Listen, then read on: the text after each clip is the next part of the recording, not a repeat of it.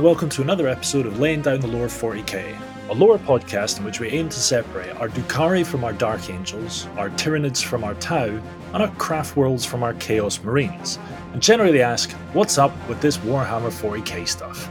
My name is Ben Barber, and I know pretty much fuck all about 40k. With me is my co-host Christopher Crowlin Allen. Yo ho ho.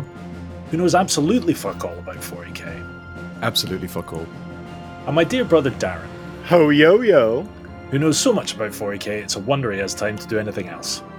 Over the years, this dichotomy between our levels of understanding became clear, and this series is an attempt to address that ignorance. Get your own greeting, Darren. Pardon me? Get your own greeting, verting mine. Pish. Scoff. All right. Pa. Learn your own 40k lore. Okay. See ya. All right. Kral's doing this episode. Once upon a time, there was 1K. Yeah, there was 1k. 1K met 2K and made 3K. And so on and so on and so on until 40K. Now, we all know that you were paying attention last week, Kral, and that you could do a much better job than that. So let's test that theory. Oh, right. Yeah, because I said I was going to quiz you in retaliation for quizzing me. However, the funny thing is, in true Kral style, I can barely remember anything from episode 2. Oh, for fuck's sake, man. You had one job. One job. Right, okay. Speaking of one job... Look who it isn't. Yeah. Literally in the middle of recording, my flatmate walks in. Jesus Christ. Yeah, I told you that yesterday. She came on. I wish you'd use the toilet brush. After you've used the toilet. Anyway. Right, well, I guess I've got to test you then, you useless test me. Fucker. Go then. Right, okay, so last, if I can remember. So last month, Dar took us through the editions. So I think he took us through the first 2 editions. Can you remember what I'm going to challenge that. Was called? I thought the main event, it was actually the 2nd and 3rd edition. Those were the big cojones. That was kind of the main event. You were... right, firstly... Darren, correct or wrong? Pardon me? Was that right or wrong? Did we cover the 1st and 2nd or 2nd and 3rd? You are 50% correct, Kral. Okay, excellent. I'll take it. We did indeed cover the 2nd edition. But my point was there were 2 main editions which kind of eclipsed everything else or made the most kind of meaningful difference, improvements to the game, which are still around today. And that was the 2nd and 3rd edition. Those were the 2 big ones. Or am I right or am I wrong? You are technically correct, but we did not cover the 3rd edition. We will, and it was significant, so ergo, I get future points. Still wrong, fine. Yes. Okay. Well done, mate. Okay, you can have future points. All right. So what was the 1st edition called? Wow. Wrong podcast. Warhammer 40k 1st edition. Oh, that's my other podcast. No. It was called 40k, but it had another name as well. Hamster This is the 1st edition. I have no idea. Okay. It was Rogue Trader. Ah, yes. And can you tell us, Ben, what a Rogue Trader was and now is? Counted. Oh, listeners, if you could see his expression right now. If I could reach through a screen and slap somebody, I would. A Rogue Trader Let me do it for you.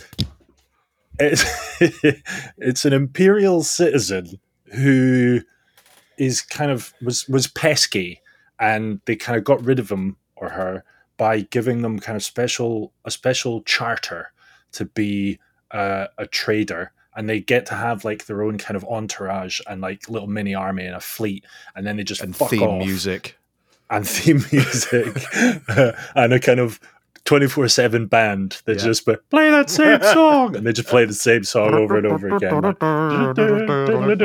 And we're taking requests, and they send them out to like the frontiers of like human territory, and then is that right? That's what it was, but what did it become? They are now merchant princes. Awkward silence. I don't know. Was that addressed to me? Yes, Yeah. they are now merchant princes. Okay. Cool. Okay, well done, Crow. You can have a point for that. Who do almost exactly everything Ben described, Yeah. but the origin is different. Okay. Right. Okay. Cool. Do you remember, Crow, why it was called Rogue Trader? What was it based on? Was it based on a board game before Rogue Trader called Laser Blaster or something? Blasting lasers or something like that? No, that was definitely a thing. That was Okay. definitely a thing, but I don't think it was what it was based on. Was Rogue Trader a board game originally, Darren? No. Okay, all right. This is good. Excellent. I'm going to give you a clue. Mm-hmm. Smurfs.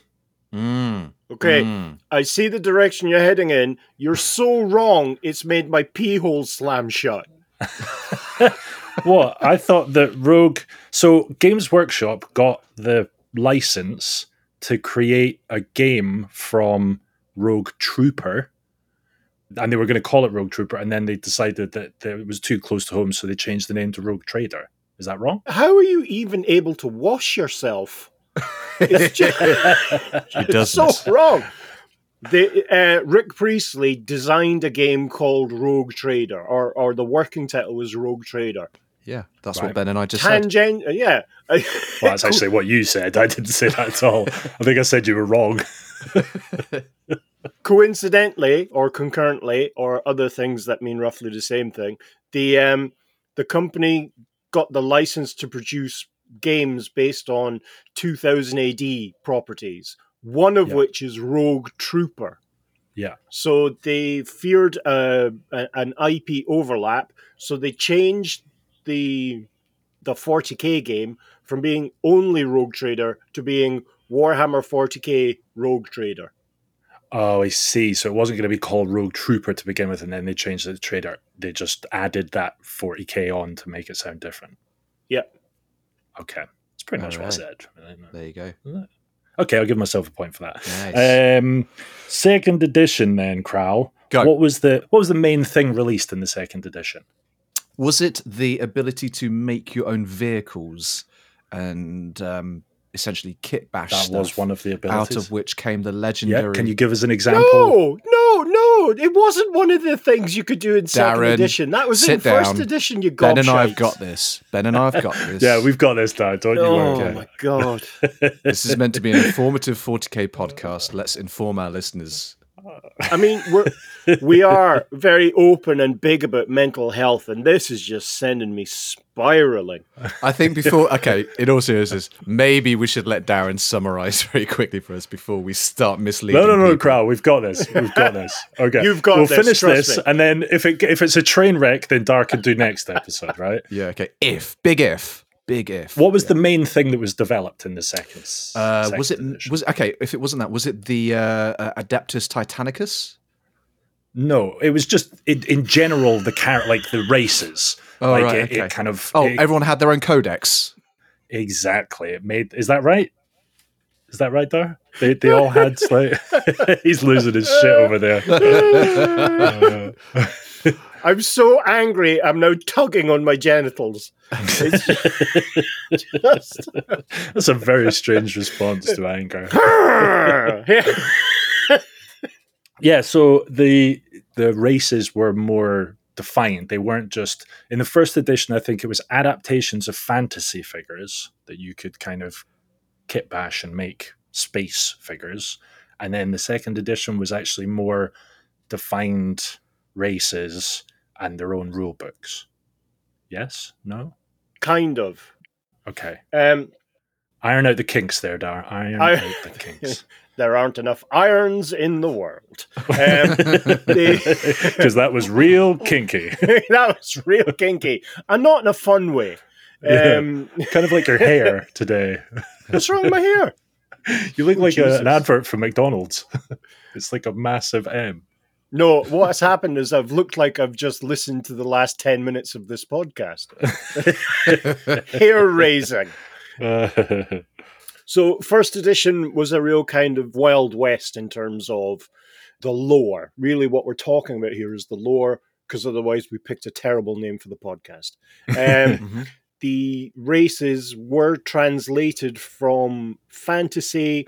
There was some resculpting of various bits, and then, no, not Slaanesh, and then the new factions were added in. But it was very much in media res. You joined it in the middle of the setting existing. The history, the lore was very ill-defined. Or no, ill-defined is wrong. It was very loose. It was loosey-goosey. Minimally. And you could draw direct lines from the setting to books like Frank Herbert's Dune, to the Michael Moorcock books, to the Foundation series. The inspirations were fairly self-evident. In the second edition, really following on from supplements like the Realms of Chaos, the 2 Realms of Chaos books, the Orc books, and the continuous development process that was carried out within White Dwarf with constant updates and new articles and new factions, new rules, that kind of idea. I've completely forgotten where I was going with this. And then?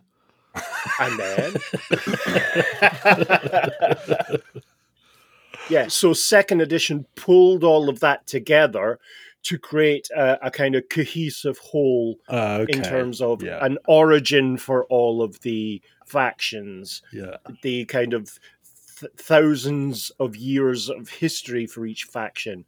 The Horus Heresy was brought into sharper focus as the defining event within the Imperium. I remember it all when he says it. It's not there. Okay.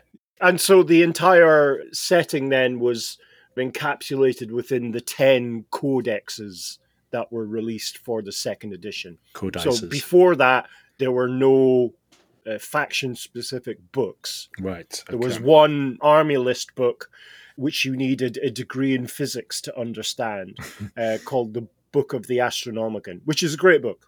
It's a fantastic book. But yeah, it's definitely of its time. But not one that Krall or I should read. I mean, as punishment, maybe. Well, I feel like this quiz has been an absolute train wreck. So maybe next month, here's an idea. Dar, you test both of us and we'll score it. We'll do a pop quiz. I can really have something now to look forward to, do you know? Yeah. Okay, I've got one last question for Chris, and I'm confident that you're going to get this, mate. Can you name some of the orc tribes? I mean, come on. I'm not even going to dignify that with a response. Pish. I mean, obviously, the Snakebite tribe. The Pillow Biters. The Pillow Biters, yeah. Right, okay, yeah. They were definitely your fave, weren't they? Mm-hmm. That's about it. And then there were the other guys. Right? There was just one tribe, yeah, exactly. The Goths, the Evil Sons, the Bad Moons, the Death Skulls, the Blood Axes, and the Snakebites. Those are the 6 main. You're just showing off now. Yeah. You just showed that. I'm trying to zhuzh myself up without tugging on my genitals. Okay. So 7th edition today then, yeah? It will be covered, yes. Wow. Let's try. Holy shit. I was joking. I was joking. This is going to be a long episode. Shit. No, instead of diving into the kind of minutiae of each faction's lore per edition, what I thought we'd do is we'd round out the substantive changes that were brought about in the 2nd and 3rd editions, and then just go through at a higher level some of the changes made in 4th through 9th editions. The view is this is like a real table of contents for the next 9 episodes, where we'll cover still a very high level the kind of background setting, the background context for each of the remaining factions. So I have to say, I'm excited about that as a process, because I think one of the things that we discussed before is like, it's so, starting this is like drinking from a fire hydrant, isn't it? It's just, it's so vast. Where do you start? Where do you pick a start? But I like the idea of kind of approaching it chronologically from a development perspective, Yeah. which obviously then informs the lore approach as well. That's cool, man. Yeah. I'm here for it. So's Kral. Yay. Well, if you'd stop talking, I'll get on with it. Sorry, what? All right, I'll shut up. So, last episode closed out with 2nd edition, where the vast majority of the foundational lore for the factions and the wider setting was established. So, everything else then tends to incorporate those aspects. 3rd edition was really a reorganization of how the game was played.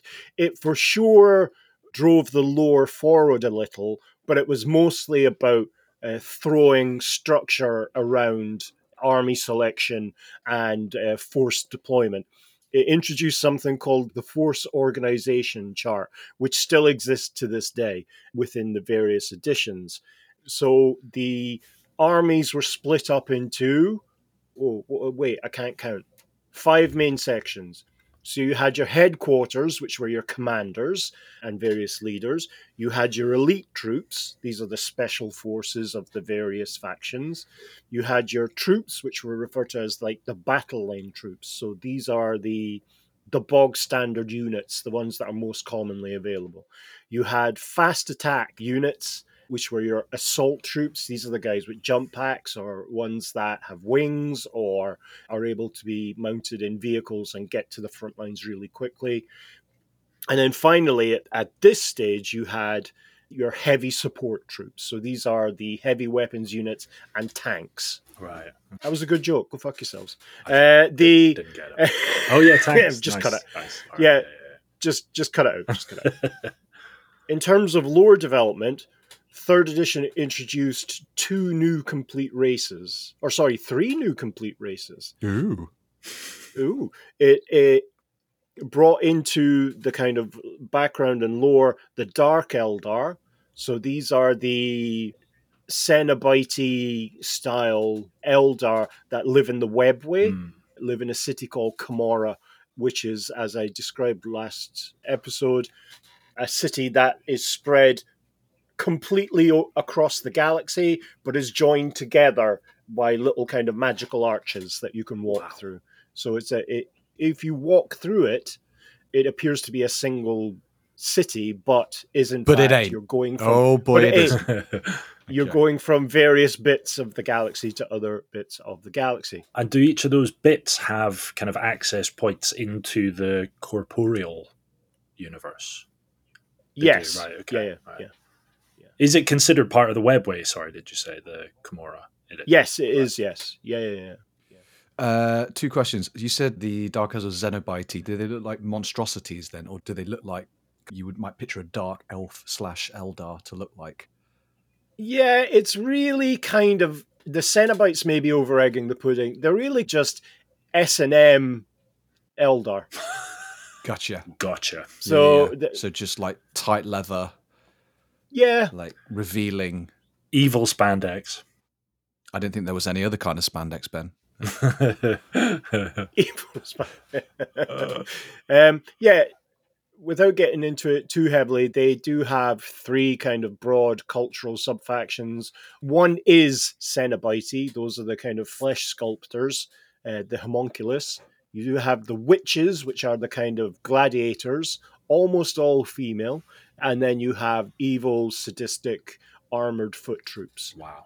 There's other factions in there that we'll cover in due course. But yes, they're more S&M elves than Cenobite elves. Kinky. Although it does contain both of those things. The other factions that were brought into the lore at 3rd edition were the Necrons. Oh, yeah. These are the oldest faction in the lore. They have been hibernating, they've been basically put into stasis for over 60 million years. Holy shit. And these were, just as a spoiler at this stage, the Necrons and their gods, the Catan, were the main enemies of the Old Ones. Right.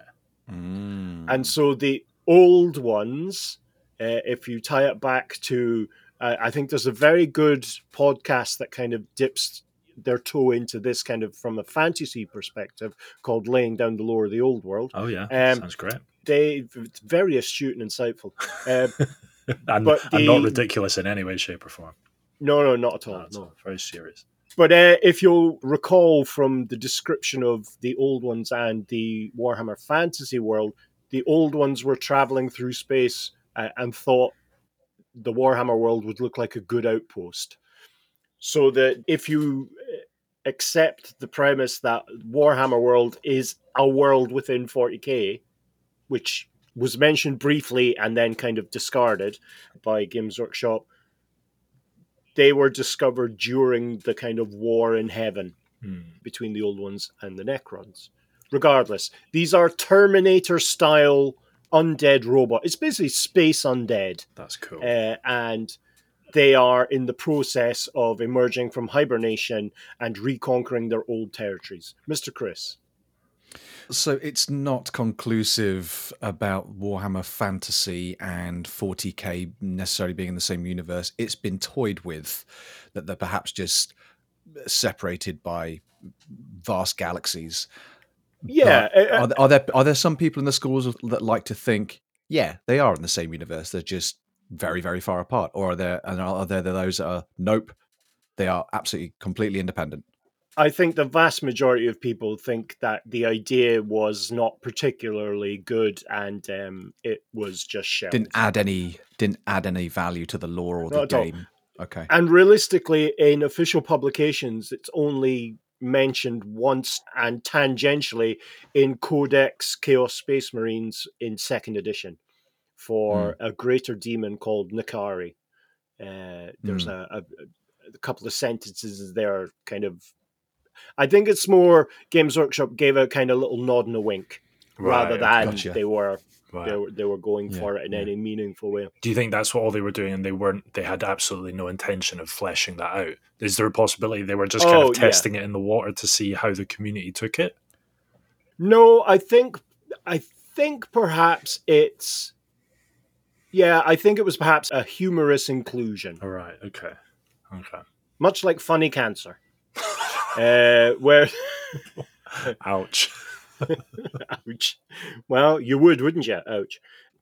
So the other new faction that was brought in were the Tau, which are kind of grey bipedal camels with no hump and a short neck. Wow. And sound the opposite of camels to me. Sounds like a human camel hybrid sort of jam. Yeah. Jesus. These are a very mecha-based race in terms of making war. They're the most technologically advanced of the races in terms of development time to the kind of efficacy of their weapons.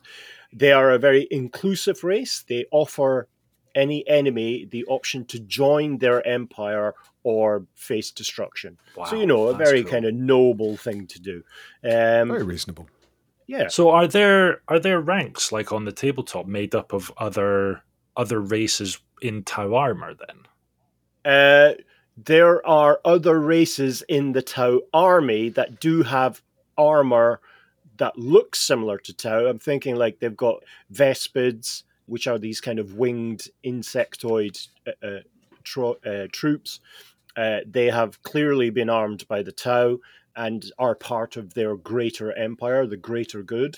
There are a sub-faction within Tau called the Kroot, and these are very interesting. I can't wait to get onto covering these guys because they have aggressive genetic evolution. So they can devour a being and then decide to take on the beneficial traits of that being. Oh, so cool. There are Kroots with wings, Kroots with multiple legs, this kind of idea, Kroots with extra senses, all done from devouring an animal or a sentient being even that has these traits. There's something kind of covenant-y about it, the Covenant from Halo. Yeah. It was a combination of multiple races all fighting under the one banner. Exactly right, yeah. Yeah, that's cool. Yeah, it's that kind of idea, but it's one of these ones where it's the Tau kind of pitch it as join us in an army of equals It's not at all equal. Right. They will mercilessly put down any rebellion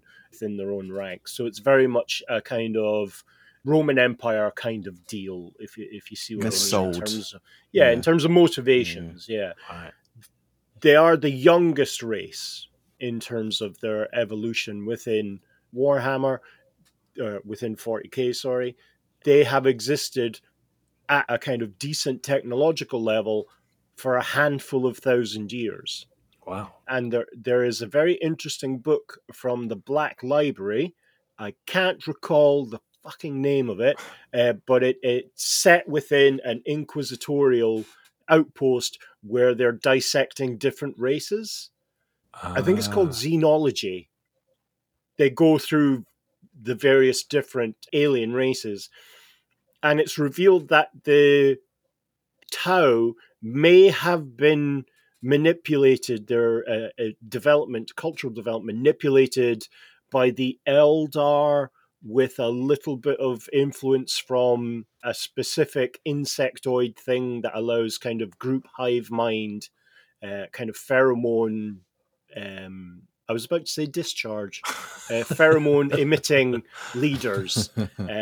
That's amazing. But their weaponry is incredible. They use a lot of drones, a lot of AI-powered drones who are very self-aware and members of the greater good. They fight in combat suits, big kind of mecha-style jumpsuits.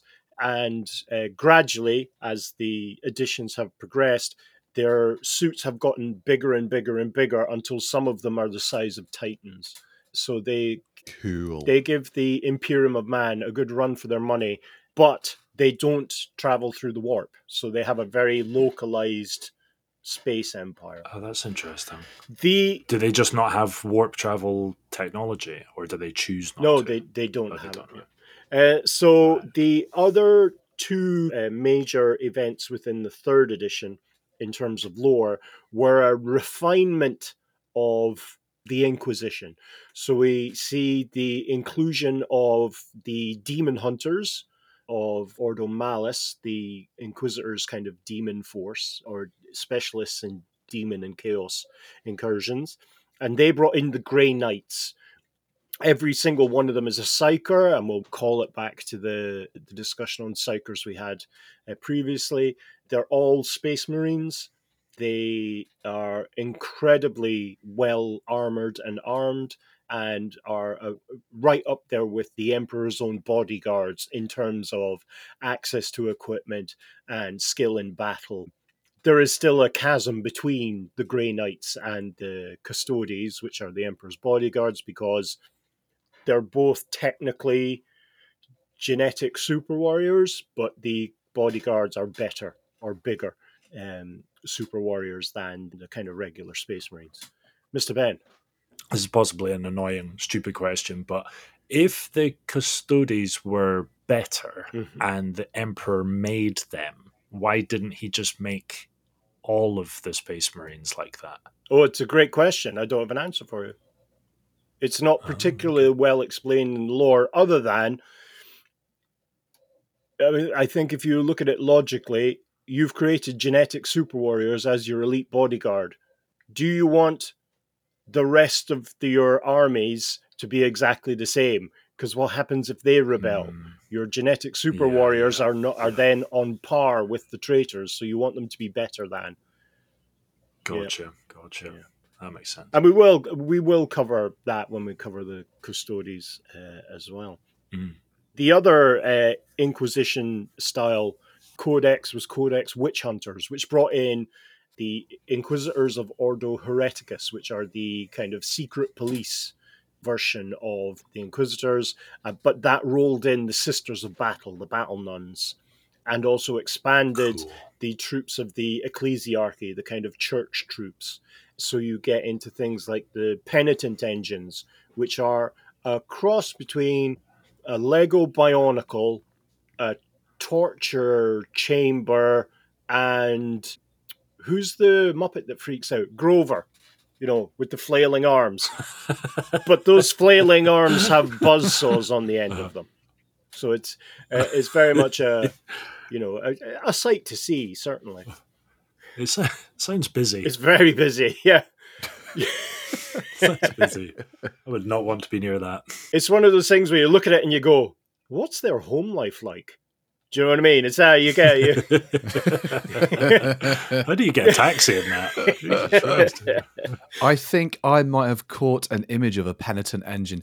Is it a one-man vehicle, as it was? Yes. And the guy inside it, or the person inside it, is basically being tortured, and the Penitent engine is being fed from his pain and misery. Is that the concept? Yeah. Yeah, marriage. Jesus Christ. Yeah. The Penitent engine. If you go outside Darren's house at the moment, there's just 4 big flailing arms with chainsaws attached to the house. Do I have to go to the shops? So really, those were the major additions to the lore, and they have remained within the body of the Kirk as it moved forward. They've all had their lore built on and expanded on. It's important to note at this stage, we're at 3rd edition. There was 19 codexes for 3rd edition. Oh, wow. There was only 10 for 2nd. Now, one of the benefits of the 3rd was they were able to fold in sub-faction codexes. So the Eldar, they got the kind of generic codex, but then there was like a Craft World Eldar sub-codex, which detailed 5 specific craft worlds and the abilities and information and background lore for those craft worlds. And that's a thread that grows throughout the development of the game. When they release a codex, how many models would they make available for sale per codex? Because I'm guessing the codex are all, in a way, also a means for them to sell models. Would that be accurate? It's an interesting point, well made, and it's something that happens in the background. I think it was 1992, certainly open to being corrected by listeners, there was a management buyout in Games Workshop, and a chap called, his last name is Kirby, I don't recall his first name, took over as the kind of head honcho, and he viewed, I think quite astutely, that these games were a vehicle to sell models. So the game itself is marketing for the sale of miniatures. So they make the vast majority of the money until licensing opportunities opened up. They made the vast majority of the money from the sale of, as Chris would call them, figurines. Figurines, thank you. Figurines, you're welcome. So you see this kind of slow expansion of the different troop types, the different vehicles for each faction as the editions progress.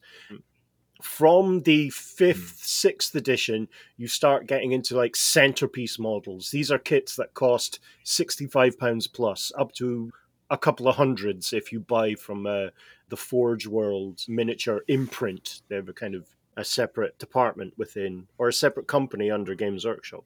But in terms of per codex, the current Space Marine Codex is incredibly thick because it's had to include all, data sheets and details to play all the miniatures that have been made available over the past, I think it covers like 4 or 5 editions. So way back to 4th edition. Wow, right. So it's the issue is, as people have collections, like you build a collection for 3rd edition, 4th edition comes along. They really need to add things rather than take them away, because your established player base will get pissed off. And so that's the catch-22 in terms of the playing of the game rather than the lore. As we progress, you'll see there's an interesting kind of thing comes up at the transition to 8th edition. But we'll move on. That's 3rd edition really in a relatively medium-sized nutshell. But as I said, there was some quite significant lore and faction expansion addition there, but the main changes were the game mechanics, how the game was played, how the game was structured. Mr. Chris, you look like you're pissing yourself. I was just going to say, this is very much more about Games Workshop and the history of the game Yeah. Unlike when we started doing the first episodes of fantasy, it was very much lore and not the game. It was very much like, this is the setting, this is the world, this is the background, this is the beginning. It was almost story time. And you got to remember, I am an absolute noob. As Ben explained in the intro, I know less than fuck all about this. So when you start talking about like the game and codexes and things like this, I'm one removed away from the lore. I'm 10 times removed away from the game. Do you know what I mean? So I am trying my hardest to try and absorb this, try and not disappoint Ben during the next recap. I think it's not only going to be you. I think it's going to be a great deal of many people, because it underlines the sheer amount of resources that Games Workshop pours into 40K. It is their flagship game, and their company has effectively built itself over 30 years around that single property. It does other things, of course. There's other games and Age of Sigmar and what have you, but the real focus has been on 40K. And so discussing the business, you sort of have to, especially when you get into them retooling their production facilities in Nottingham to make these enormous kits. They've got some staggeringly big plastic kits now. But yeah. Moving on. We're moving on to 4th edition. 4th edition is 2004. 3rd edition was 1998. So New Millennium. Okay, opening my textbook to page... So a New Millennium and a completely different game. No, not at all. It was almost exactly the same. There was minute changes between 3rd and 4th edition. In terms of lore, you really see the addition of a focus on a new Space Marine chapter called the Black Templars. These are my favorite Space Marines. These are a Teutonic order, so they're very much a kind of Germanic, close combat focused chapter. They despise psychers in all their forms, and they're one of the few chapters that reveres the Emperor as a god rather than just their leader. You say they despise psychers, but do they ironically need them in some crucial way, like the rest of the Imperium of Man? Boo. No, they don't have librarians, as it were. They don't have their own section of psychers, and they ally almost exclusively with, or when they ally en masse, it's almost exclusively with the troops of the ecclesiarchy, the kind of the space church, and the space church can't stand psychers. They understand there is some infrastructural need for them on a practical level for a galaxy-spanning civilization, but they will not ever serve with psychers, if at all possible, unless commanded. So, like, the job of the navigator on a Black Templar's ship must be a shit job. Oh, yeah. Just fucking hated by everyone there. Yeah. Right. Fuck. Well, you'll know the experience, Ben, of trying to get the English to accept Scottish money. Legal tender. It's that all the time for that navigator. As a side note, Victoria, my wife, this is the first mention of Victoria, made a shop assistant cry by shouting at her to get her to accept Scottish money. Vic had enough. A daily fight when Scottish people bring their money to England. And anyone who's met Vic, and you can kind of get an idea from my personality, it takes a lot to get her wound up. Yes. But she had enough. Yes. She is probably the most zen person I've ever known. The only other new addition to the body of lore was the Codex Chaos Demons. They were pulled out of the brackets of the Chaos Space Marines and given their own codex with their own lore. Demonic incursions became a new and exciting way to die in Warhammer 40k. But in terms of overall mechanics, overall lore, there wasn't really that much of a change between 3rd and 4th edition. It should be noted, starting actually way back in 3rd edition, that campaigns became a thing. like campaign supplements, a separate book that detailed a kind of major offensive or a major campaign that people could partake in. So it gave it the first kind of real form of narrative gaming outside of the kind of Wild West of first edition. And that allowed people to, someone's army is a personalized thing, but this allowed them then to name their troops. And if a commander dies, someone gets promoted. And, there's all this kind of thing, narrative fun you can have in a gaming group. Yeah. Before then, was it just very much kind of one-shot games? You meet up, have a game, bam, done, rinse and repeat. But this was, I'll say, like D&D style. There was an objective. There was a story behind it from that point. Was that the idea? That was generally the idea, and that's something that snowballed forward into later editions up to the current edition, which is 9th.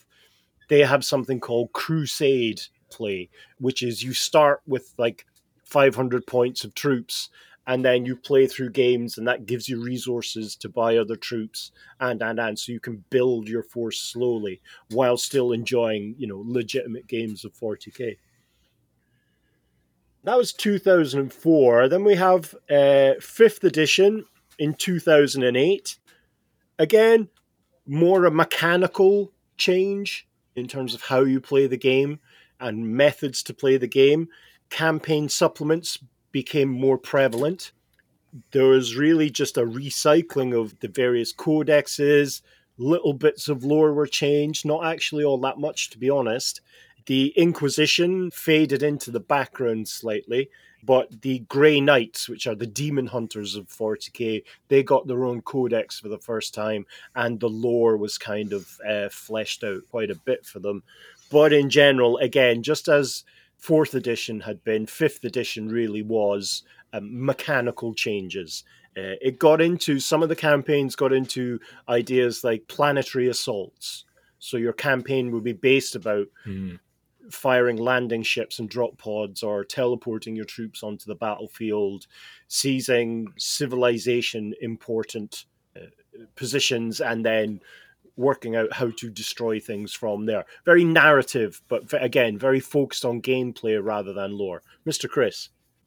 You mentioned teleporting troops onto the battlefield and whatnot. Yeah. In fantasy, the orcs have a move. They use, is it the Hand of Mork or the Hand of Gork? No, Hand of Mork, Foot of Gork, isn't it? Yeah. Where they can teleport. Do they have the same orcish abilities in 40k as they do in fantasy? Do you get a Hand of Mork? They have the same abilities, but they're technology based. So the orcs have some. It's the bionic Hand of Mork. Well, the orcs have something called a teleporta. So TELLYPORTA. Teleporta. And so, sure. But in terms of like drop ships and landing craft, the orcs have this thing called a rock, ROKK or ROK, I can't remember. So what it is it's an asteroid an asteroid with engines fitted on one side that they literally just point at a planet and fire it, and it's full of orcs. So it smashes into the planet, amazing, and the survivors of that crash go out and fuck shit up. That's fucking cool. Sometimes the simple ways are the best ways. Yeah. That's why I love the orcs. You spoke of like mainly mechanical changes in these editions. Were these mechanical changes attempts to kind of add more balance into the gaming experience? It's been a constant struggle for a game of that size to achieve any form of balance. With each kind of edition lasting at this stage 5 to 6 years, you end up with what's called scale creep or power creep, where the most recent codex is designed based on all the codexes that came before, all the codices that came before. So it's used to address power issues within those codices. Unfortunately, this means that the latest one is almost always something that can fuck up all the armies of the previous ones. So as you get to the end of an edition, the next edition then has to try and iron out the kinks from the previous one. But you have to keep in mind that there's a growing body, a growing number of units and characters and tanks and, psychic abilities and special abilities for each faction, for each edition. So the sheer scale of the effort to balance this stuff as you move forward. I mean, the design studio is massive. They have an enormous number of staff for specifically that reason in terms of writing and rules design. Right. They don't always get it right, but then who does? I sure don't. Not me or Kral, that's for Yeah.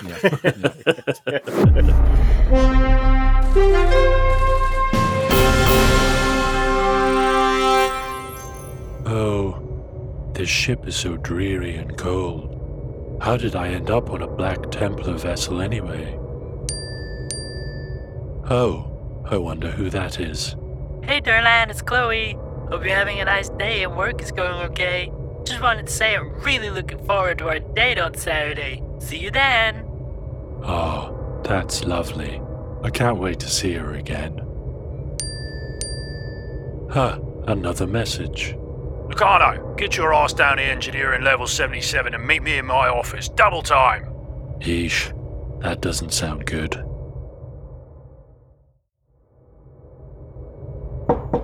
You wanted to see me, sir? Get in here, Locarno. High Marshal Helbrick has announced a new campaign in Beta Quadrant. We set off immediately. Your leave is officially cancelled for the next 3 years. But sir, I booked this Saturday off quite some time. I don't want to hear it, Locarno. Get your piece of shit psycho ass down to Nav Department now and do your job. You mutants make me sick. If I could burn all you heretics, I'd steer the ship my damn self. Get out of my office. Oh, tits. Does this sound familiar? Are you the victim of workplace bullying due to your third eye? Are your psyker abilities and constant allegorical horseshit creating uncomfortable working environments for you and your colleagues? If so, we are here to help. The Black Templars Navigators Union is a not-for-profit organisation designed to support navigators in this chapter of Navigator Haters. We offer a 24-hour phone line service so you can discuss your predicament in detail and privacy. Will we be able to help lighten this burden through listening and providing a shoulder to cry on? Absolutely. Will we be able to do anything about your predicament? Absolutely not. You are a psyker mutant trapped in a ship full of superhuman warriors that hate psyker mutants. Your only hope for resolution will be the sweet embrace of your own death. The Black Templars Navigators Union. Making a shit situation marginally less shit.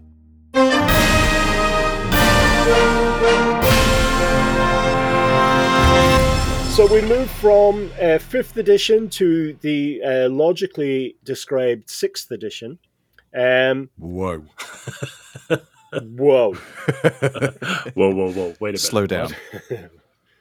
Where 5th edition had one of the smallest catalogue of codices, coming in at 9 or 10, depending on how you view smaller ones.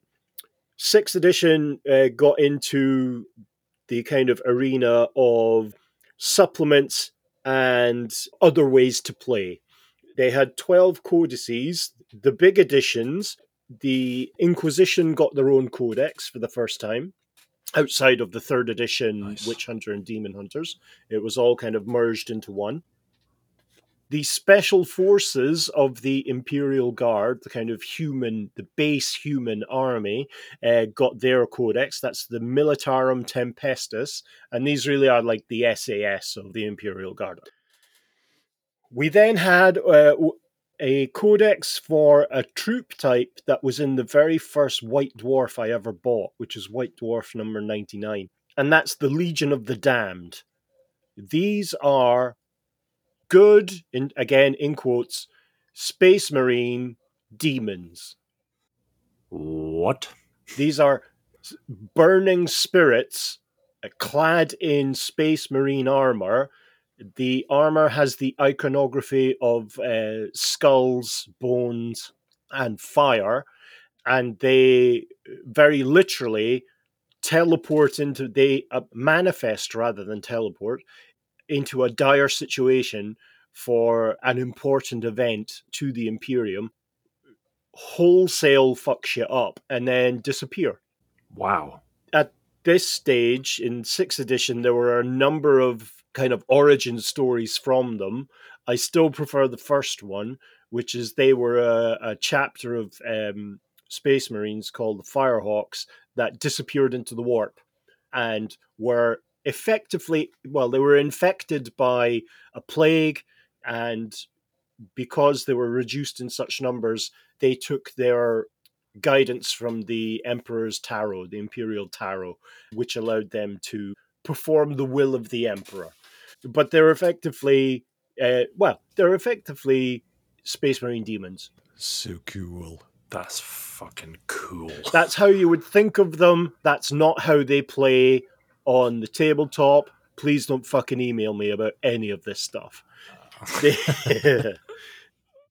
The last new edition, and this really is where GW kicks it up a notch, are the Imperial Knights. These are the mecha. These are the high Gothic mecha of the Imperium of Man. So these are the walking tanks, first introduced as minor foot troops in Adeptus Titanicus and the Epic gaming system. So it wasn't in 1st edition, but it was in 2nd edition. These are things that tower above ordinary troops. I think they cost now something like £95 to £100 each to buy. On average, you need 5 for an army to get up to kind of competitive game size. But it added in the heraldic Arthurian style robots context for these robots. They're not robots; they're piloted. Are they in Terminator armor? No, these are actual walking tanks. They're mini Titans, basically. Oh, wow. Right. Fuck. That's cool. They were originally brought in as part of the kind of Epic gaming system, the mini-minis. So they're developed from herding mecha and kind of lumberjack mecha, which were then armed and armored up and created these kind of knights of both... That's wicked. Metaphorically, physically, and emotionally. The 6th edition also brought in the Codex supplements, brought that really sharply into focus, where they would take one sub-faction from a given faction. For instance, Chaos Space Marine had 2 sub-factions kind of explored in separate supplements. One was the Black Legion. That's Horus's own legion from the Horus Heresy, now under the command of... it's splintered. It's under command of various warlords. The most preeminent is Abaddon the Despoiler, first introduced in 2nd edition. And he just spoils everything. No, he unspoils everything. No, he's the despoiler. He's the despoiler. I don't think that means what you think it means. But there was a supplement for a handful of codexes, and it was mostly lore. There was very little kind of game rules in each one, but they were like 48 to 96 pages in length, chock full of interesting information. So there was an Eldar one, a Tau one, and a couple of Space Marine ones as well. But in general, again, it was Imperial Knights, the Inquisition, the Legion of the Damned, and the Imperial Guard Special Forces, the Militarum Tempestus that were brought in with, a wagon load of lore for each. This really then, in terms of, Chris will love this was around the time when Mr. Kirby, who was the one who was focused on selling miniatures, exited the company. So the transition to 7th edition. About time. Talk about overstaying your welcome. He had a quite famously documented position. He didn't believe anyone actually played the games. He believed that almost all of their sales were to collectors and painters. Wow. Really? So, was he just in denial? I don't know. I think so. I mean, people more familiar with the situation could comment on it. But when he left, there was a chap called Roundtree that came in who believed that they're... Not the Roundtree. Yes. As in the sweet guy. Yeah, he's pretty sweet, actually, yeah, given what's happened. So we went from, with 7th edition, which is in 2014, which is a year before the old world was destroyed, or sorry, a year after, I can't recall. There was an explosion of publications about the game and about the lore and the different ways to actually play the game. You went from having really one kind of starter set to having 4 through the life of the product, 4 box sets. Initially, there was a starter set, and then they got into this thing called a battle box, which was a select force from each side, plus the basic rules, plus a little small mini campaign. Effectively a starter set as it goes on. So they went from 6th edition having 12 codices, to 7th edition having 21. Some of them were variation on a theme. We shouldn't kid ourselves. But we saw the reintroduction of Eldar Harlequins, space clowns, the space jesters. We saw the bloodthirsty troops of Khorne get a new look in with the Khorne Demonkin. So that was Chaos Space Marines dedicated to the Chaos god Khorne, who is the god of war. Guess what they're good at? That's right, knitting. The Adeptus Mechanicus get their real kind of first proper codex with the Skitarii Codex, which sounds like something I've experienced recently after a dodgy curry. We then get into the Gene Stealer cult. What are the Skitarii, other than shitty? The Skitarii are the cyborg troops, the cyborg foot troops of the Adeptus Mechanicus. So they're the main military force of the Mechanicus at that scale, from skirmishes to kind of taking cities, this kind of idea. There's regiments, really, of Skitarii. There are a number of releases covering different aspects of the Imperium in terms of expansion. I should say, I should have said this at the start. What I'm picking on are the new things. There is still Codex Dark Eldar, Codex Space Marine, Codex Eldar, Codex Tau. All of these things still exist and are being produced. I'm just merely pointing out the new additions in the various or new additions to the editions. Yes. Are there some instances then when a new edition comes out and there's no change to a codex and they just re-release it as part of that new edition re-release? If you were to elect to die on that hill, there would be a lot of people standing next to you from 8th to 9th. Right. Prior to that, there were some decent changes, yeah. Although 3rd to 4th, you could take a view as to whether that was a substantive change. Like, for instance, there's been a couple of 9th edition codexes where the release only included one new model. Right. So you had a codex that covered everything physical that had been released previously, and you got one additional special character. Yeah. People take a view on whether that's good or bad. So 7th edition, there was an explosion of new lore or exploration of existing lore for the Imperium. You had the Death Watch, which are specialized Space Marine organizations, not a chapter, that focuses on the eradication of alien life, of Xenos. These are effectively kill teams. They're murder squads. They go in, they do what they need to do. Most of it involves shooting, some stabbing, some grenading, and then they leave. But they're focused almost exclusively on the destruction of Xenos. So they're tapped most often by the Inquisition from Ordo Xenos to go off and take care of business. So really, those are the kind of, they fall into the 3 specialist troop organizations used most often by the Inquisition.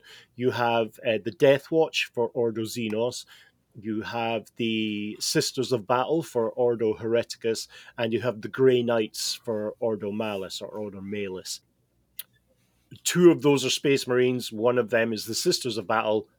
We've discussed previously, they're pretty much just female Space Marines. Nice. So that's the Death Watch. You then had a look at Imperial agents. So these are Inquisitors, Astropaths, Assassins. These are the important military assets that appear from time to time. This really wasn't a cohesive force. It's something that it's like a special character you would add to an existing Imperial army. But again, it came with a bucket load of lore. It was a really interesting read. Speaking of the interesting Imperial aspects, you then had another two codices, which were the Adeptus Custodes, which are the Emperor's bodyguards. So these are the ones that are clad in gold. And famously, this is the army that Henry Cavill has. That he showed a picture of him painting Custodes on Instagram, I think, a few years back. And that's when everyone had a hobbygasm over him. The Custodes army must be relatively small in relation to like a standard Space Marine army, because are they point wise? Are they a lot higher than a standard Space Marine? They're equivalent to a kind of minor hero.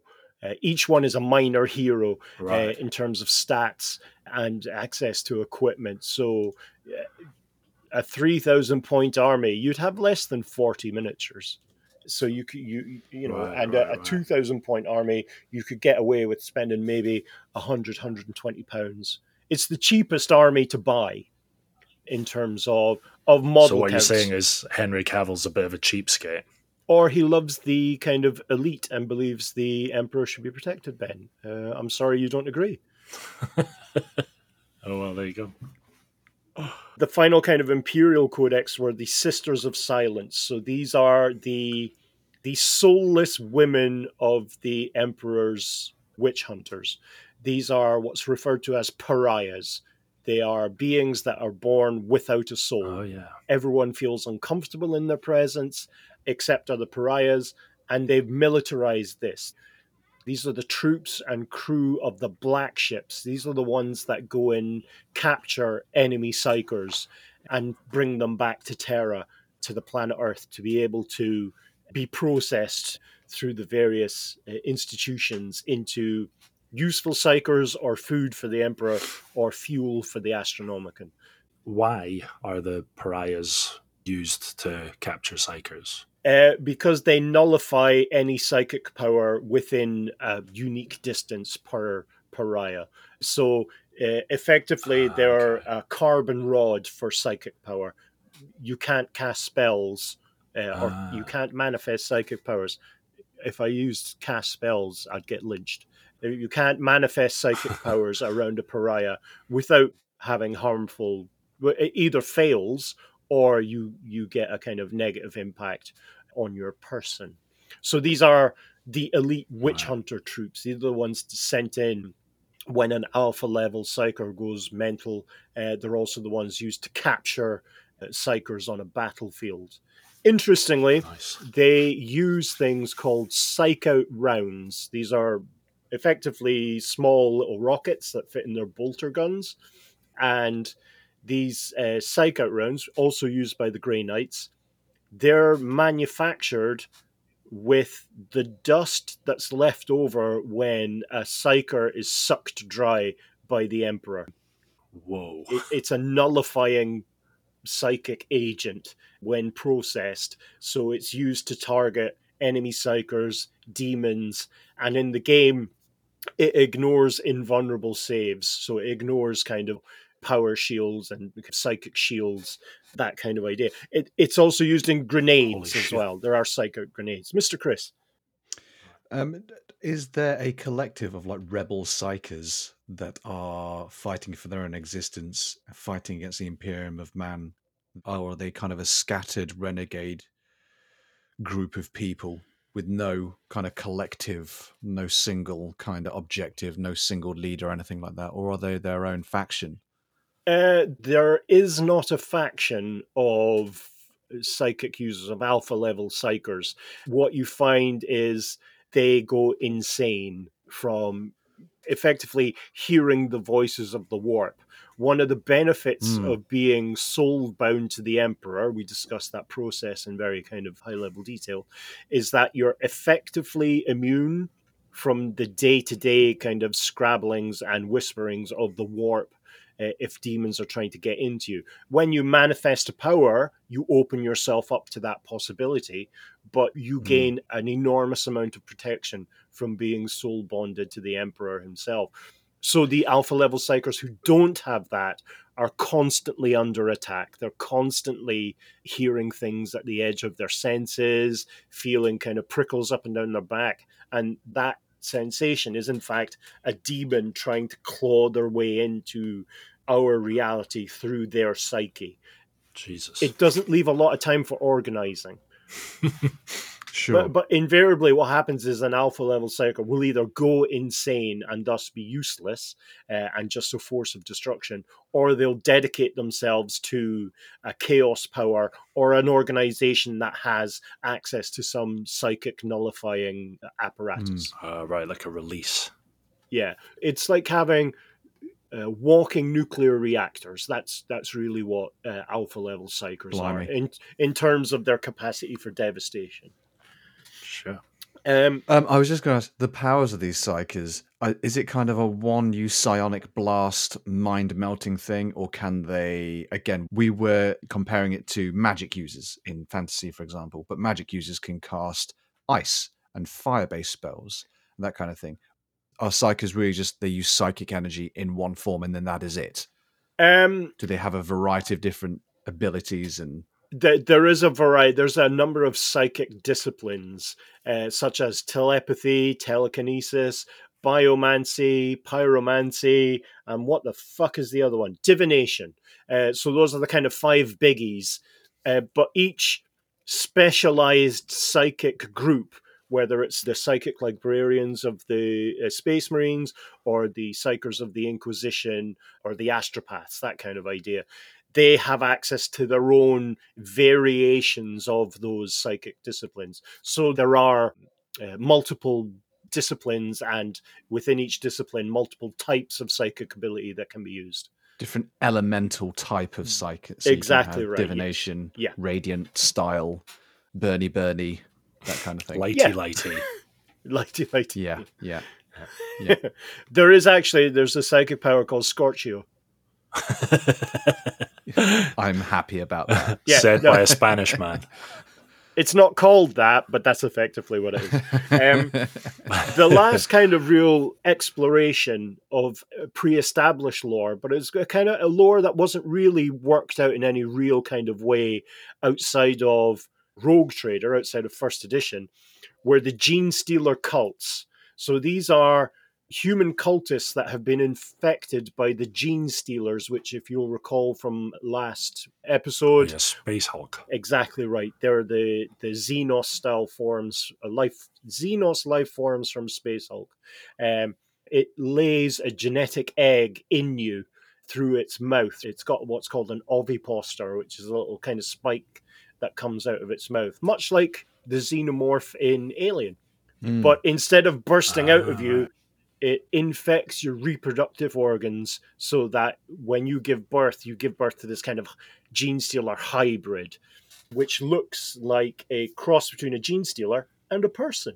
And then the next generation and the next generation, it carries on through 4 generations. The 4th generation then looks human but has some small ridges on its forehead. But these infiltrate established communities, cities, and planets, corrupting these organizations until such a time where the initial gene stealer, the initial organism that infected the world, judges that they have infected it enough and they've compromised it enough, and it sends out a psychic signal and draws a Tyranid hive fleet towards the planet, and thus the planet is then utterly consumed. So it's a long game plan way of taking over a planet and reducing any form of resistance that you might meet. That's amazing. So those really were the big codex editions for the 7th edition. Again, there was lots of supplements were brought in, including one from my favorite, the Homunculus Covens, the Cenobites of the Dark Eldar. But you're looking at 10 codex supplements. The campaigns, they lost their fucking mind. There were so many campaigns played during 7th edition purely because it was realized that people enjoy playing the games. They're not only collectors. So you had... Take that, Kirby. Take that, Kirby. So you had, like, 7 multi-book campaigns during 7th edition, culminating in 2 kind of big ones. The one was Warzone Fenris. Fenris is the homeworld of the Space Wolves. This saw the return of Magnus the Red, who is a demon prince and a Primarch, one of the genetic sons of the Emperor from the Horus heresy. 9 such Primarchs fell to chaos. Magnus was one of them, arguably the most ineffectual and petulant. But as the internet says, he did nothing wrong. The road to hell paved with good intentions and all that. But it's a staggering figure. It's enormous. It's the size of an Imperial Knight, this winged demon prince who leads an entire legion of Chaos Space Marines. Returned. Which legion was he originally part of? The Thousand Sons. He was the Primarch and leader of the Thousand Sun Legion, who's trying to destroy Fenris, the homeworld of the Space Wolves, because during the Horus Heresy, the Space Wolves destroyed his world. And Leman Russ, who was the Primarch of the Space Wolves, his genetic brother, basically, how would you describe it? He did a Bane move. He broke Magnus's back over his knee. At the by the way, spoilers at the end of the that battle. So that was kind of a big revelation in terms of both lore, well, especially lore, but also gameplay, because it opened up these huge centerpiece models now for generalship and for what's called the Lords of War. You then had something called the Gathering Storm, which brought in the return of the Primarch of the Ultramarines, the amusingly called Robuti Guliman. Pause for laughter. Is that actually how I thought it was robot, like a rat, like a frog, Robert Gilmot? No, it's Robuti Guliman. Everyone calls him Robot because it's funny. So now you had, in terms of the lore, you had 2 immensely powerful beings return to the tabletop and return to the active kind of interaction within the setting after 10,000 years. Nice. And that really, at the close of the 7th, this is where, I think we discussed with Warhammer Fantasy, there was issues with people thinking that Warhammer Fantasy was a narrative rather than a setting.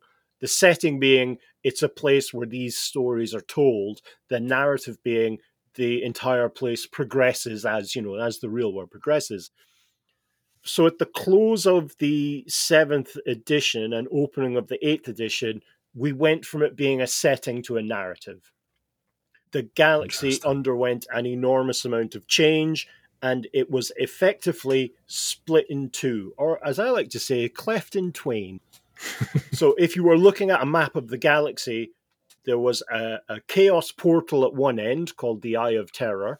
It's more than that, obviously. We'll discuss about that when we cover it. And then there was a huge diagonal line ending in another small little chaos portal at the opposite end of the galaxy. And it effectively just was a psychic and chaotic wall right through the middle of the galaxy. With the heart of the galaxy, I've now said galaxy too many times, it sounds weird. With the heart of the galaxy now just a black hole of chaos. And that's called the Great Rift. There's a number of reasons why it may have happened, but it seems to be initiated by Abaddon the Despoiler. He really spoiled this one, Ben. I don't think he despoiled anything. And so and there's no respoiling. As of the 8th edition, the Imperium of Man is cut in 2. So you have the Imperium and you have the Dark Imperium. Interestingly, there's a number of very significant lore bumps and lore additions brought in 8th. 8th, in my mind, is the most exciting edition that came about. I think that from the lore overload of 7th into 8th, I thought the 8th resolved a lot of the things in 7th, lore-wise, that I was quite pleased with and brought it to be kind of exciting to read. So in terms of new additions, new codexes, we're looking at the Adeptus Mechanicus now get a full-blown codex. It's not just their kind of infantry regiment. You have access to various robot servitors, flying vehicles, as I like to call them, aircraft, and other things added in. It explores the different forge worlds, these planet-sized factories, and how they produce stuff and what they produce, and how to play a force from each different one. You're then looking at really 2-3 new chaos codices. Both the Thousand Sons of Magnus get their own codex for the first time.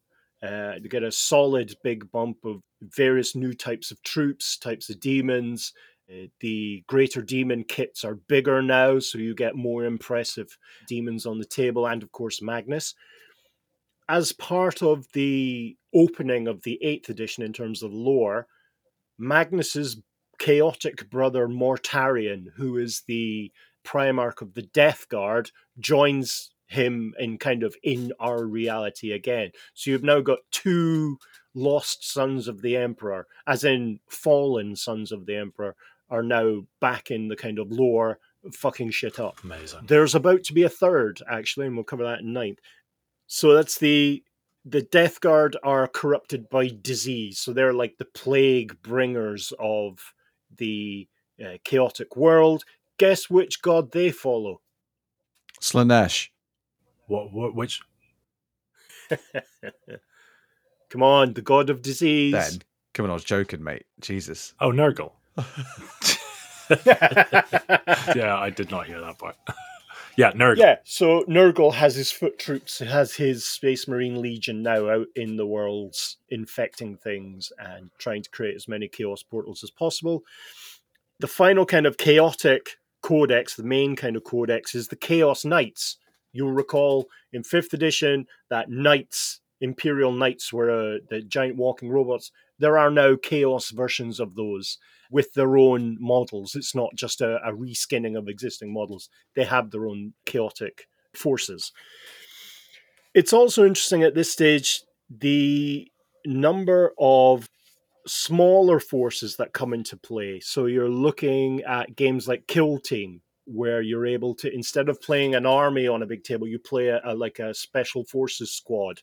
And so there are a number of smaller kind of codices that are released to cover them, but they're all sub-factions of existing factions. But some of them are interesting. There's the Gellerpox Infected. So this is the crew of a spaceship infected by a technovirus by Nurgle. So it's... if anyone's watched the Japanese live-action version of Hard Boiled, you'll get an idea of what that looks like. Oh, yeah. But the biggest change by far in 8th, and it's the most significant change, was a new type of Space Marine was brought into existence, or was revealed to have been in development for 10,000 years. So at the close of the Horus Heresy, Rabuti Guliman, or Robot Girly Man, as he's referred to in some aspects of the internet, he commanded, a significant mind within the Adeptus Mechanicus to create an improved Space Marine. And to do so, he gave Belisarius Call, was the name of the Adeptus Mechanicus guy, gave him the genetic blueprints, or part of the genetic blueprints, that were used by the Emperor to create the Primarchs. And so, using that, he was able to create tens of thousands, arguably hundreds, the lore keeps changing, hundreds of thousands of new Space Marines, which tower above the existing Space Marines. These are the Primaris Space Marines, and these were the ones that appeared in the box set for 8th edition. It really split the community, where the existing Space Marines, now called Firstborn, all people had was Firstborn Space Marine armies. Well, the ones that played Space Marines had Firstborn Space Marine armies. With this new Primaris, there was a great concern they were going to stop production of the existing Space Marine miniatures. And so there's a constant kind of flooding of the Space Marine market, in quotes, of Primaris. Games Workshop does not produce new Firstborn units outside of collector's pieces. Shit. They only produce Primaris Space Marines. And we'll cover that when we cover Space Marines, but controversial. Effectively, what happened was after the Great Rift opened, now I'm calling them Robo, fuck's sake, Rabute led what's called the Indomitus Crusade. So brought out these tens of thousands of new Space Marines and kind of snowplowed his way to try and bring peace to one half of the Imperium, and then tried to cross over into the Dark Imperium to be able to bring peace to that. He was partially successful, although he did get across as well. Not all Space Marine chapters in the lore have welcomed the new additions with open arms, but they have to admit that, for instance, with the Blood Angels, there are Primaris Space Marines built from the blood and genetic stock of pre-Horus Heresy Blood Angels. So there is this kind of veneration of Primaris Space Marines in some quarters, because some of them did in fact exist. Some of them were alive during the Horus Heresy. So you have heroes of legend returning to present day or being revealed to still exist in present day. Wow. There's a method in the lore where a firstborn Space Marine, an everyday Space Marine, can be turned into a Primaris Space Marine. It's called Crossing the Rubicon Primaris, and a number of significant Space Marine heroes have done that. But does that involve them going through some sort of operation then? Yes, a significant amount of physical surgical procedures. There is I was about to say psychic. I think it's like hypnotherapy, and not everyone who attempts it survives it. So Jesus. More and more creating new Space Marines is done in the Primaris method rather than the Firstborn method, because it can be done very, very quickly, as opposed to taking the entire adolescent development of a human male to make a new Space Marine. Gotcha. Are you saying that there was Primaris alive that they existed during the heresy? The Space Marines that became Primaris Space Marines, there's only a handful of them, but they were turned into Primaris Space Marines. Right. So they existed as regular Firstborn, but were turned into Primaris. But this has been done in some kind of secret labs aboard Belisarius Call's ship. It's taken them 10,000 years to perfect it. Right, I see. I mean, they're churning them out. And it's really, if you recall from 1st to 2nd edition in the lore, the existence of the Imperium became hopeless. The kind of grim, dark, you're all fucked kind of attitude. With the 8th edition, that's not entirely now the case. There is some level of hope, although the situation they're facing is much worse. So 8th edition brought around some real revelatory changes, and that culminated in a campaign called the Psychic Awakening.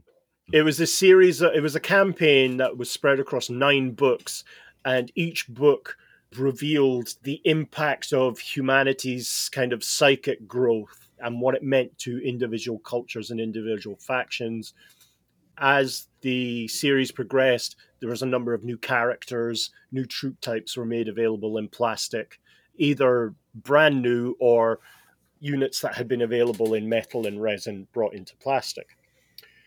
And then that really closed out 8th edition. It was the single largest change in the lore since moving from 1st to 2nd edition. 9th edition, which is the current edition, and we'll be seeing that close out, I think, in the next 2 years. So it started in 2020. Really, the only real kind of lore changes were the addition of the Leagues of Votann, which saw the squats return for the first time in 30 years. The Kinder Eggs. The Kinder Eggs are back. Again, this edition follows the same kind of model where there's a big focus on campaign supplements codex supplements and campaigns and narrative play. And they've just announced and are about to release something called the Arcs of Omen, which is, I think, where we'll see an evil version of the Adeptus Mechanicus emerge. the Dark Mechanicum.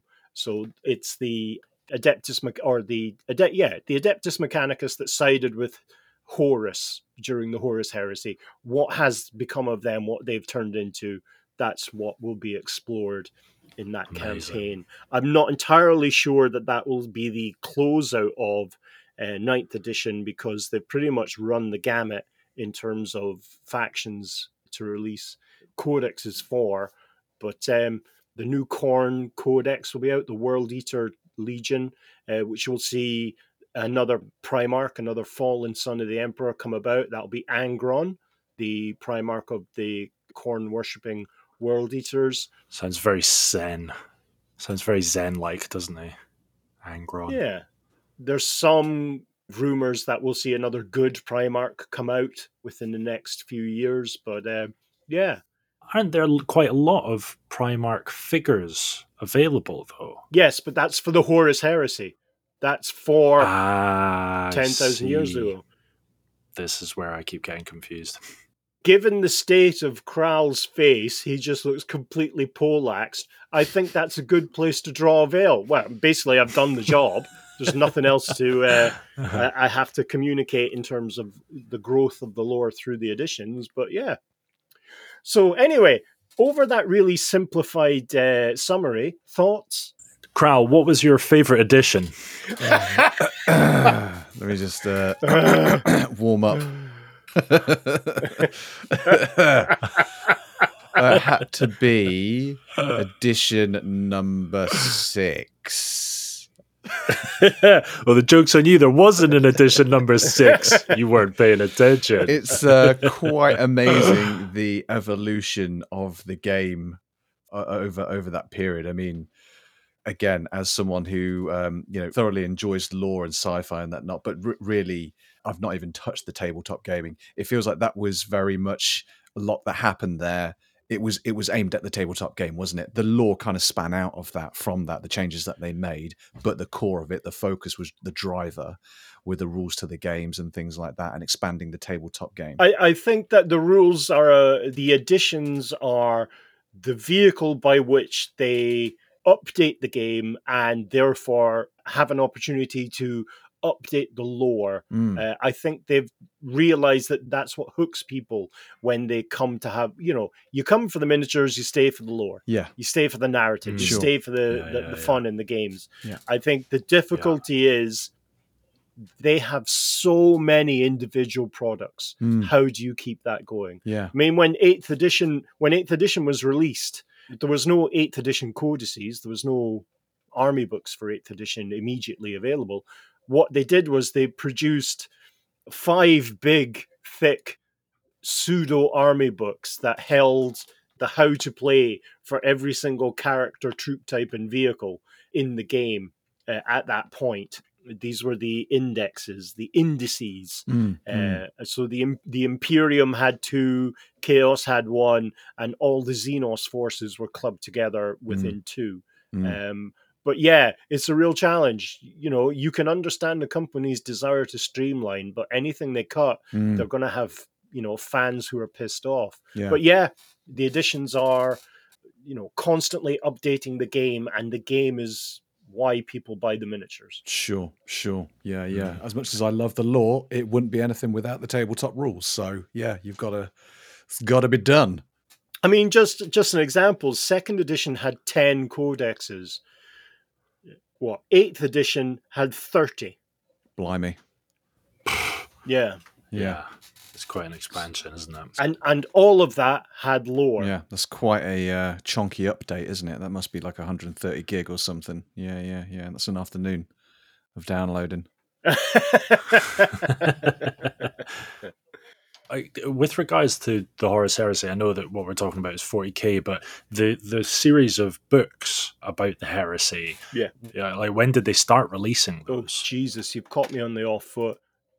Mid 2000s, like 2004, 2005. So there were several editions in by that point.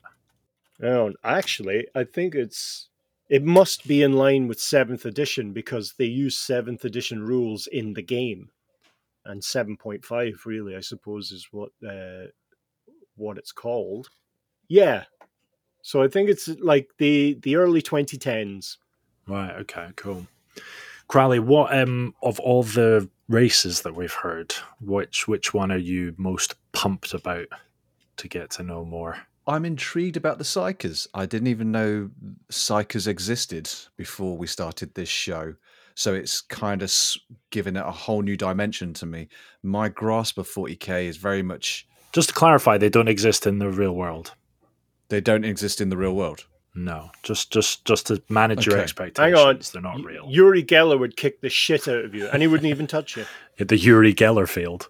Are you saying in this world that you and I are in, Ben? Yes, in this is the one that that we call the real world, right? Yeah.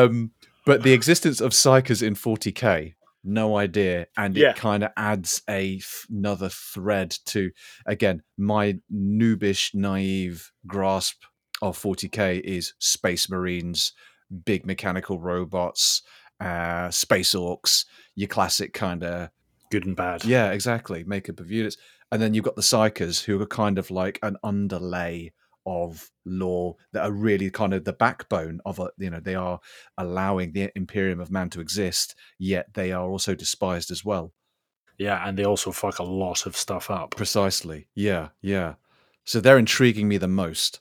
Yeah, Psychers is really just the 40k version of magic users. So a lot of races and factions have access to, a character or a unit that can manifest psychic powers or psychic-like powers. I mean, the orcs are hilarious because we've covered the orcs in the fantasy podcast. It's exactly the same. The more orcs you get together, the more Wa is available, Wa power, used by what's referred to as the Weird Boys. Who, interestingly, nice. I just think this is as a reward for Kral for having to sit there and listen to me talk for an hour and a half. It's a joy, Darren. There's they earth the Wa power with a copper rod. They just jab a copper rod into the ground, and if they don't do it, their heads explode. That's how I feel. It's a good job I inserted this copper rod into the earth. It's a good job I earthed myself. Well, I'm pumped about the Tau, man. I really want to know more about them. They sound kind of communist sort of approach, as like come into our fold and fall in line or die. Yeah. I was going to say, outside the Psychers, the Tau sound absolutely awesome. I'm disappointed in both of you, but I love you nonetheless. Why? Are you not a fan of the Tau then? I can't stand the Tau. Oh wow, okay. It's quite an interesting addition. Like all of the other races kind of, I don't know, there's almost something that they kind of seem not obvious, but you kind of expect them. They make a lot of sense there. Whereas the Tau, that whole kind of like inclusive expansion model is totally unique. There's no one else. I think it's either you're us or you're exterminated. That seems to be the mindset of all the other races in 40k. Is that right? I think really, I suppose I'm being unfair. They're young and they're optimistic. I'm 50. That's why I hate them. Touché. And that makes total sense. But also the Grey Knights, man, the Demon Hunters. Yeah. Those guys seem like next level. I think I was getting mixed up when you were talking about the Knights because they're the kind of mecha jobbies. It's the Grey Knights are in Terminator armor, aren't they? Like big. Yeah. Big Well, dudes. they originally occurred in Terminator armor only, but there are now power armored versions of the Grey Knights, including. You'll be pleased, Chris. They have short range teleportation backpacks that allows them to catch people off guard. Zip. Nice. What are the faction or the units in Terminator armor, but with walrus tusks? Oh, those are the Chaos Terminators. They look so. Cool. They are Terminators, but yeah, as you say, they've got tusks. They can gore you.